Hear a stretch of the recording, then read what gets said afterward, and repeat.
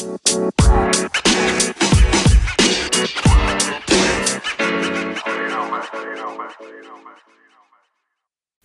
down, spikes on. Welcome to Track. My name's Colin Weitzman. I'm going to be your host for this special episode of Track World News.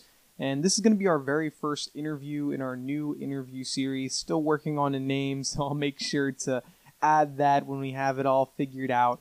But this first guest is going to be a very exciting one. Former teammate of mine, Wellington Zaza. He's a hurdler.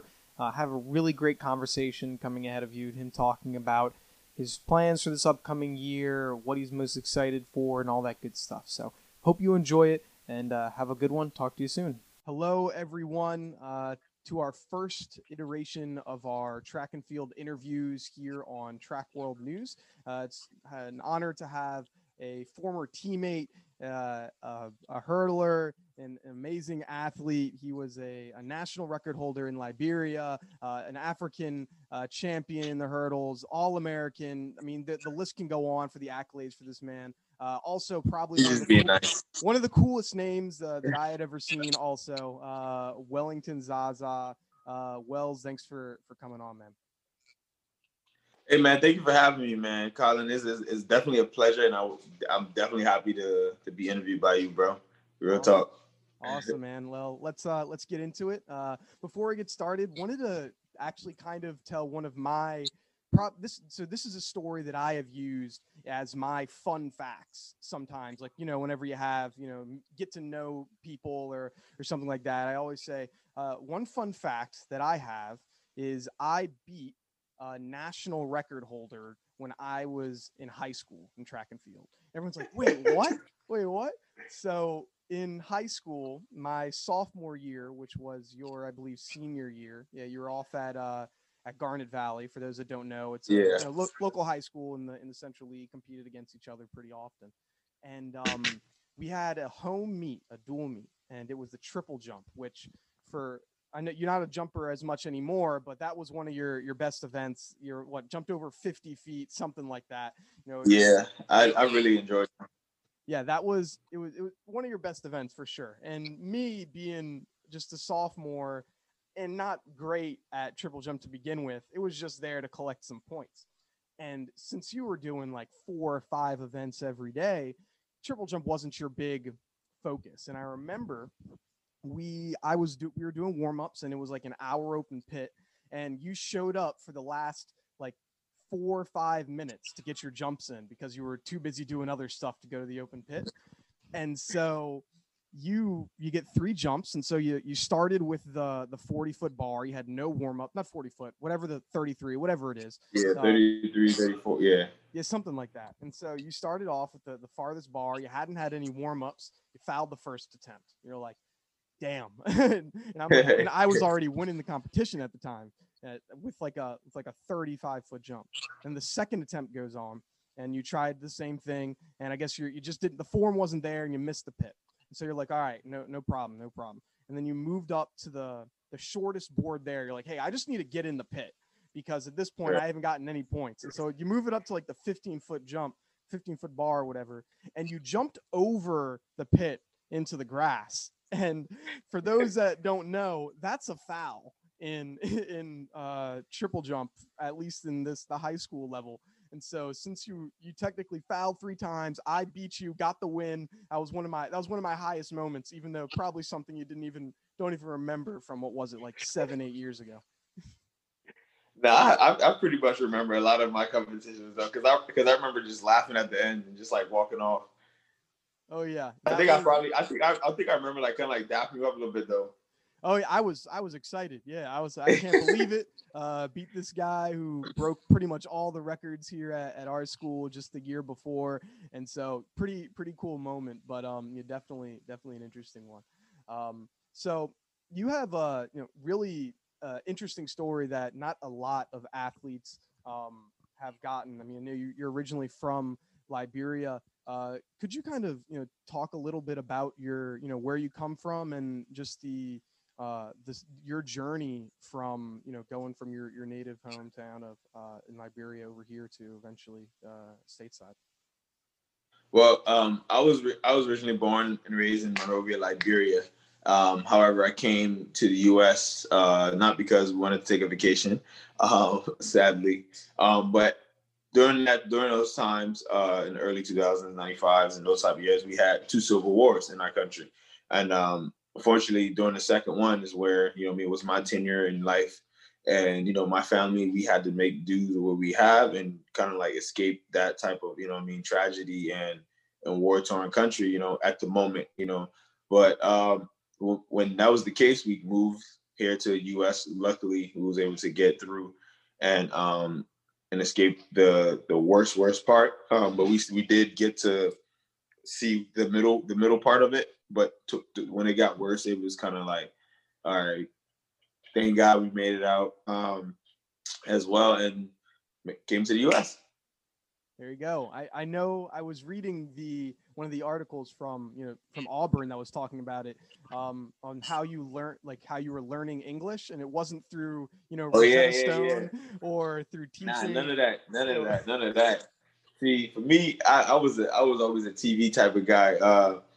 I learned English like the weird way. Like I was watching Barney, I was watching like How Are You, all those like kids shows, The Wiggles, and all those type shows. Like every morning, I watch it before school. Like just sit there and I'm like face planted in front of the camera, like listening to what they're saying and repeating it.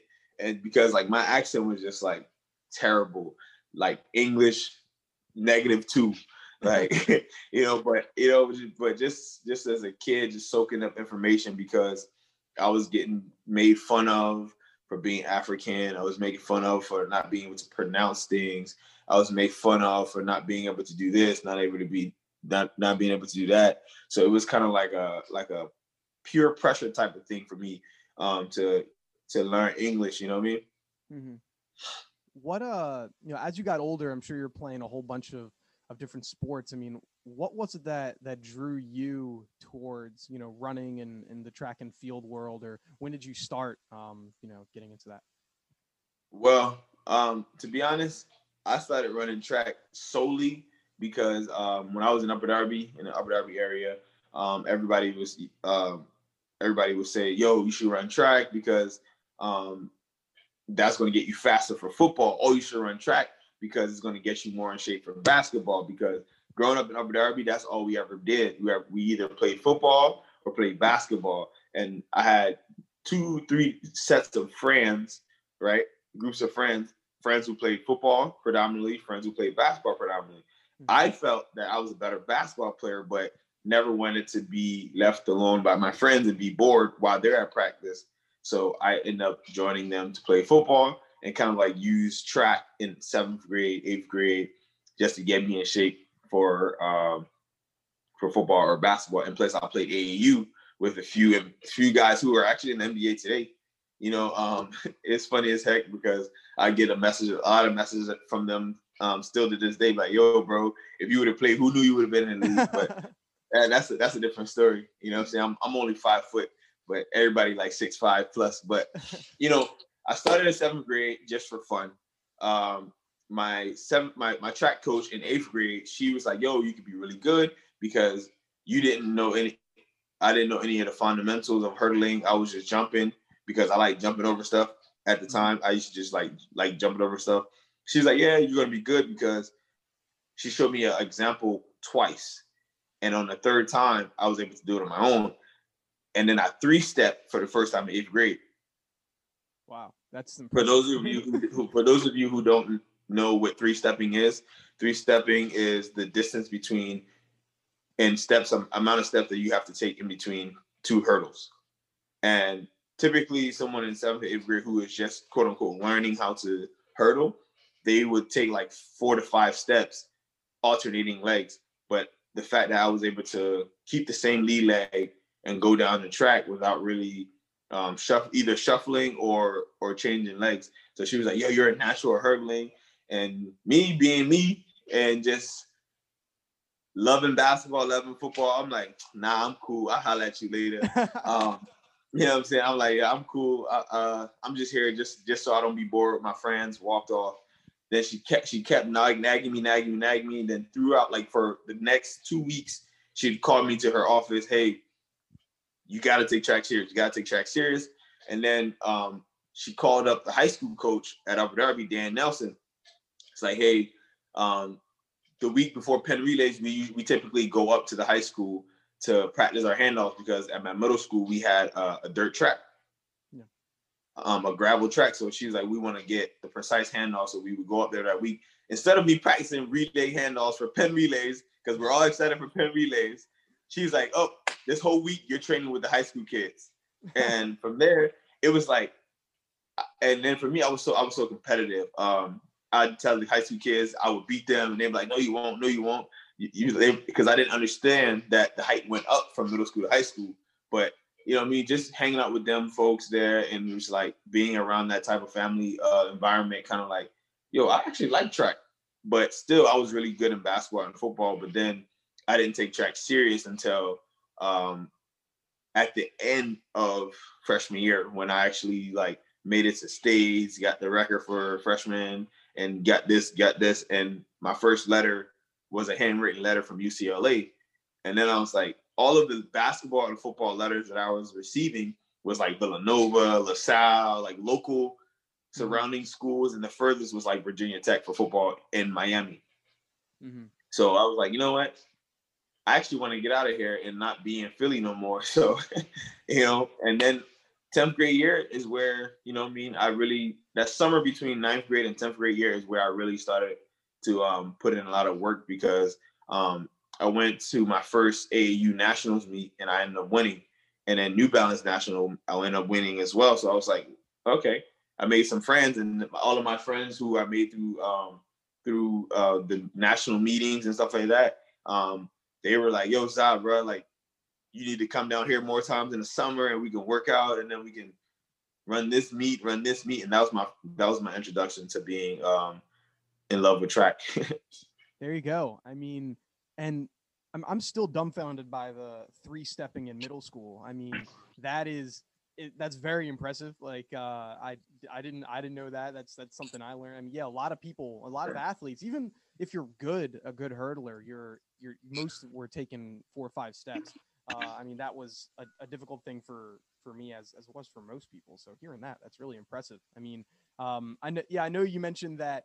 Yeah, you weren't the 6'5" guy like a lot of basketball players were. Nah, and the bad I'm thing, mentally 6'5".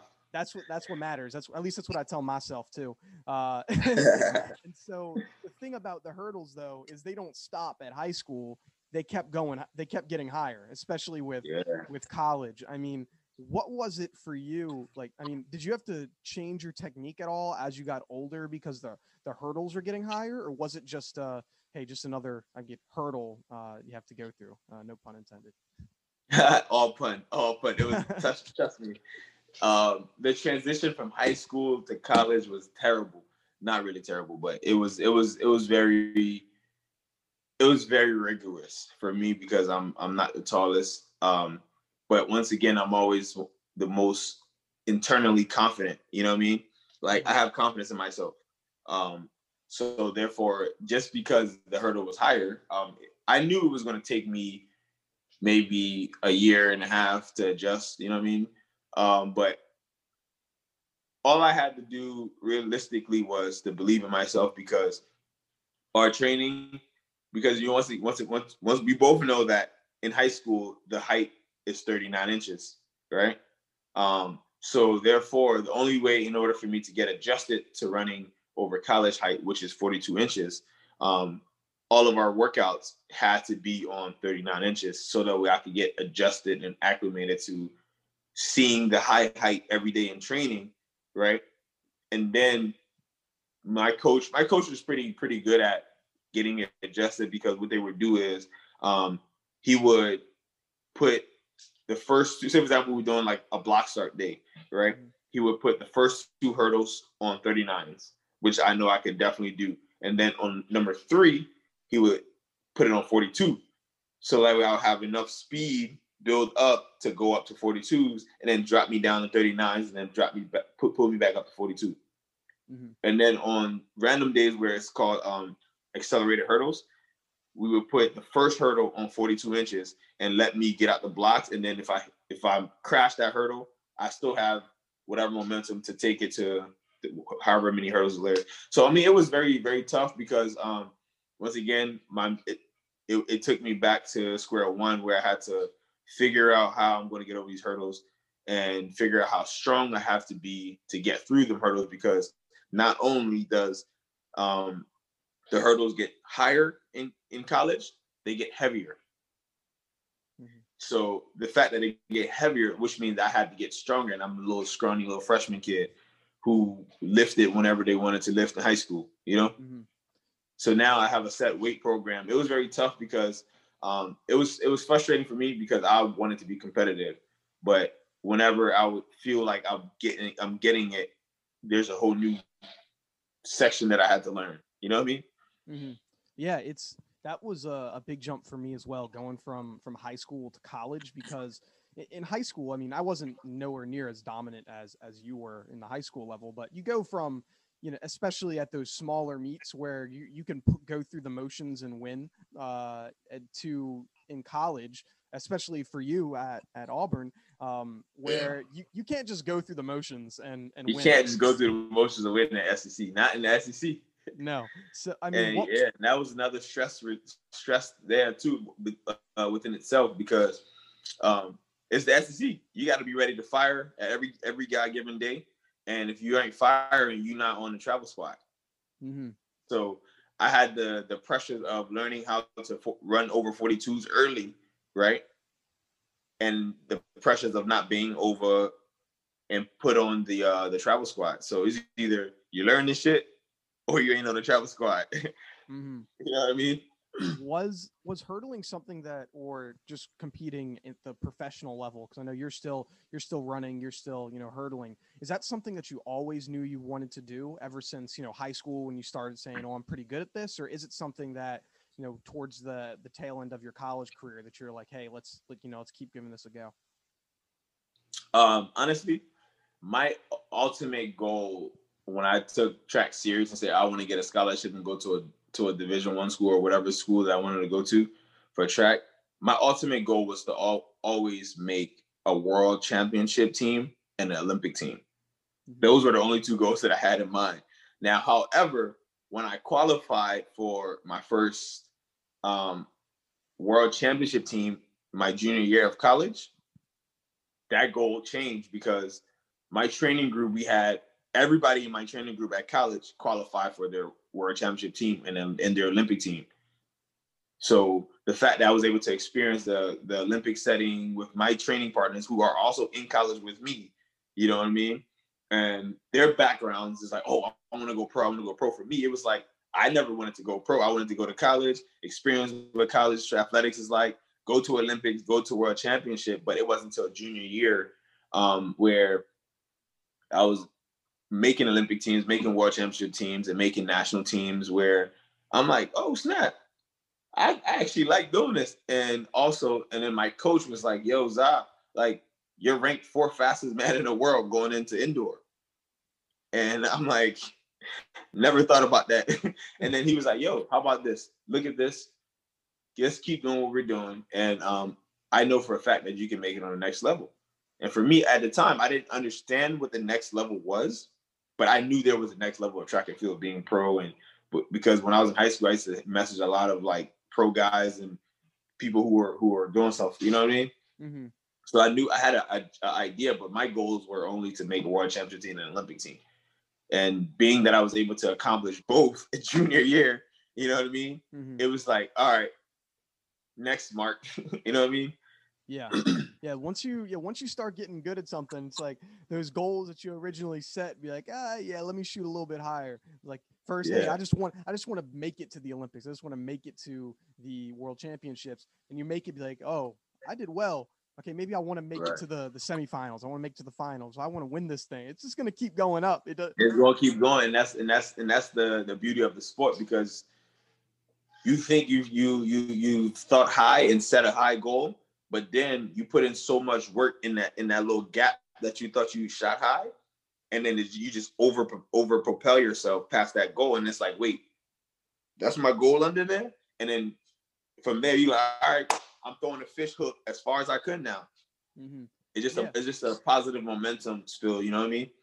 Yeah, I know for me, like something that I always would see when I was vaulting, I would be like, okay, I want to originally jump, I want to jump 15 feet or whatever it is, and so then I jumped it, and I'm like, oh man, that was a good jump. I could go another foot higher at least, because with track and field, like everything is so small and so minuscule. Like the difference in being able to run an Olympic qualifying time and the difference in running a time that's good for a high schooler.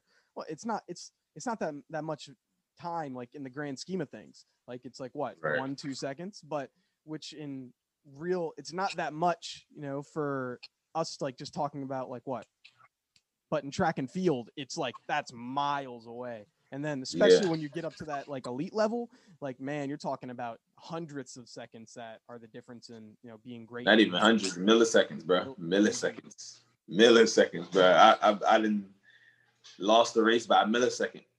Yeah. That cost me a medal. Which race? World Juniors. We had the joint third place. Dang. For a medal with the British kid. That stink. That's tough, man. I know. We ran the same exact time. We ran 13:38, same exact time.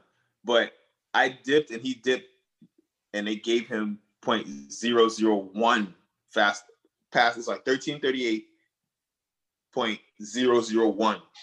Mm-hmm. And his was 13:38.00. They gave me that 0.0001 millisecond. That shows you how close like these times are, like that. And yeah, you said that was the difference in a medal, and like imagine, and that stuff happens at every level, which is why I love the sport, because it's so crazy. Because that could easily happen at the Olympic level, that could easily happen at the high school, college level. And definitely it makes the sport so much greater. And So for you, I mean, obviously you've been around the sport for a while. Like, who have been some of the people that you look up to, or that are, were motivating, that helped you motivate, or mentors or anything like that really kept you going, when things might have been tough? Quite frankly, honestly, I don't really look up to anybody. But I do have a few mentors that I kind of talk to every day, and we buzz, like Justin Gatlin is my top dog. You know what I mean? That's like my huge mentor right there. Bolt, Usain Bolt is a big one that I like to mentor. And then believe it or not, this is like incredible 100-meter hurdler. She goes by the name of Megan Tapper. She runs for Jamaica. She's a big motivator. She's a good friend of mine. Those are the people who mentor me, that's been through it, trains with, Shelly Ann Fraser Price, that all of us in that same little group there, those are the people who are in my circle, who I really talk to on a daily. My coach, for example, Joey Scott, that dude is a motivational speaker within itself. He's the one who's controlling my ship at this moment, you know what I mean? And he's the man with the plan. He doesn't come to practice bullshitting, you know what I'm saying? And he leads by example, I will say. So Joey Scott is number one on my list of motivators that I listen to every day. Justin Gatlin's a slight 2, and then Megan Tapper is number 3.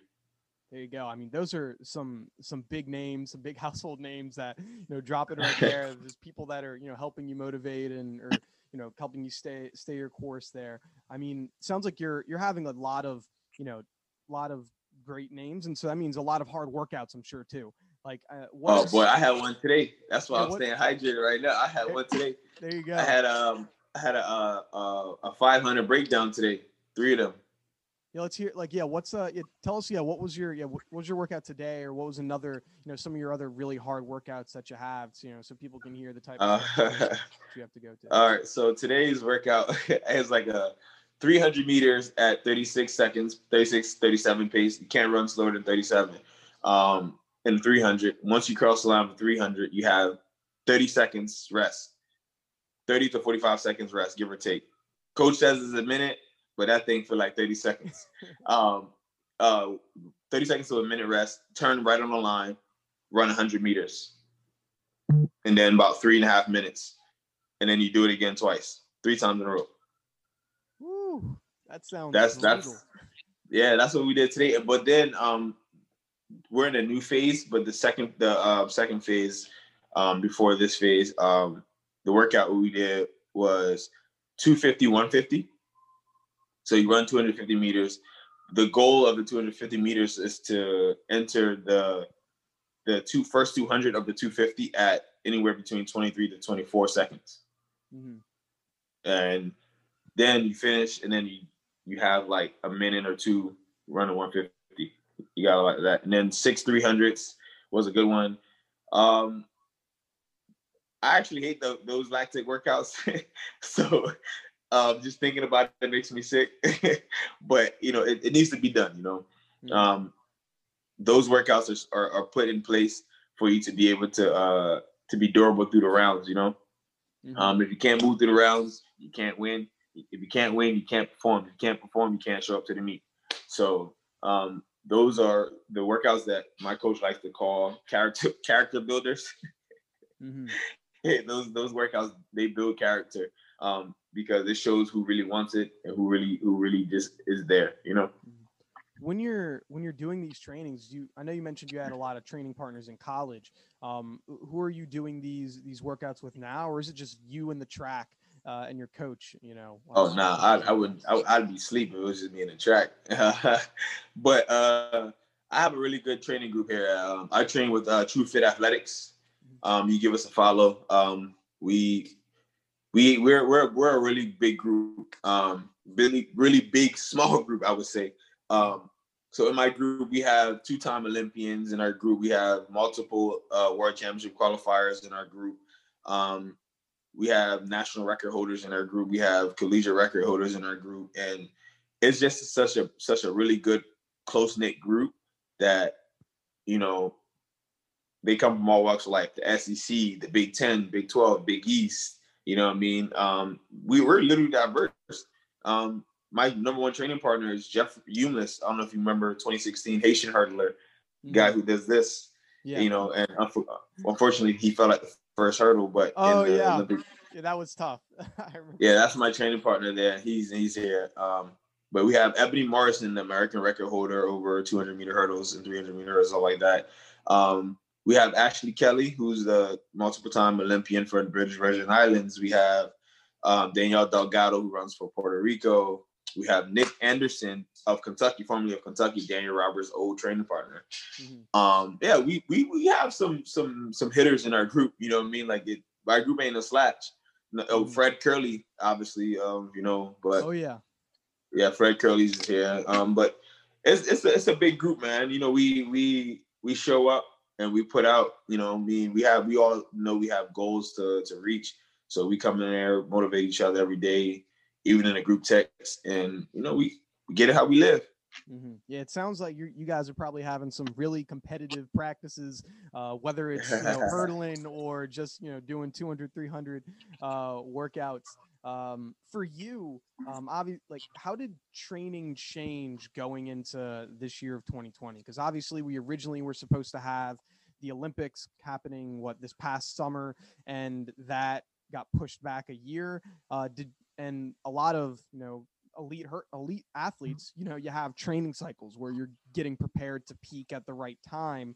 How did that kind of change when you found out, hey, we're going to push this thing back a year? We have to kind of reset this thing a little bit.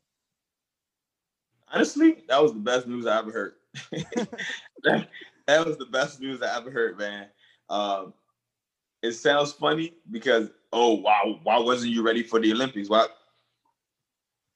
During that time period, I mentally was at a very much low. Because that was during the period where I just left Switzerland and I was 195 pounds, out of shape. I wasn't out of shape, but I was just the last program that I was training in for the last 2-3 seasons post-collegiately wasn't working for my body. I went I left college at 107, 168, 169 pounds, went 2 years in the program and left at 195 pounds. So therefore my body was never used to carrying around that much weight. And the program was just because I'm for me, I'm a dog. I'm gonna fight. You know what I'm saying? Like whatever the workout is, I'm lining up. I might cry, complain in the midst of it, but when that whistle blows for us to get on the line, I'm on the line. I'm pushing. I'm finishing. You know what I'm saying? And the fact that I'm that type of an athlete, you know what I'm saying? I was able to complete a lot of the workouts that my body shouldn't have been going through, like almost as if I was a 400 hurdler. You know what I'm saying? Training as a 400 hurdler while trying to run 110 meters is not going to work. You know what I mean? I had more slow twitch than fast twitch.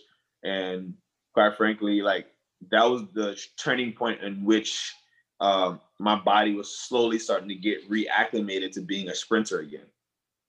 You know what I mean? So when I heard the news that they were going to cancel it, me and my coach, because I was just joining my coach, Joey Scott, at the time. So it was a good news to both of us because now we had more time for him to get adjusted to me and I get adjusted to him. And we both get adjusted to the program and how it's going to best shape out my career further down the line. You know what I mean? Yeah. Yeah, it sounds, like it was a blessing in disguise that you're able to get this extra year to train, extra year of meets, ready to get your mind, your body, all that stuff right. Because I mean, it's a long task. I mean, it's to say, hey, we're going to go to the Olympics and be one of the top athletes in the world. It's not something you want to do if you're a little bit out of shape or just not mentally there. So yeah, it seems like it was great blessing in disguise for you there. It was a blessing in disguise, man. I took advantage of that. For sure. And looking back at your career so far, like what have been some of those, your proudest moments or meets where you've been, really look like you accomplished something really that you're really proud of, from the meets that you've had so far? All of my national team representation meets, honestly, I take those meets real serious. Not only because, once again, it's like going to a USA trials or a USA national meet. That right there is my mini Olympics. Every time I get to wear a Liberia uniform, like I take that real serious because not everybody gets the opportunity to represent their country. And for two, I take it serious solely because of the kids who are watching me wear that uniform. You know what I mean?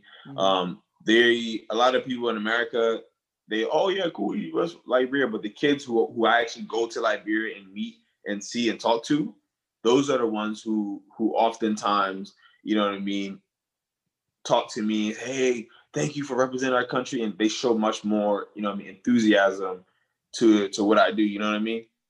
Yeah, I mean you're one of the those top athletes, so I'm sure being able to go back and seeing the lives of these kids that you're impacting, maybe introducing some new people to the sport as well, like as of someone like, hey, this guy was able to to make it doing something that he loves. Let me give this hurdling thing a try. So yeah, it can be so much bigger than than just track itself. Facts. Awesome, man. But so hey, I'm really looking forward to seeing what this upcoming year is looking like for you. Do you guys have any meets on your schedule, or do you what is the next few months look like for you with right now? I'm gonna be honest with you right now. The entire professional track and field world, we're on ice at the moment. My first 3 races were supposed to be within the second or third week of January.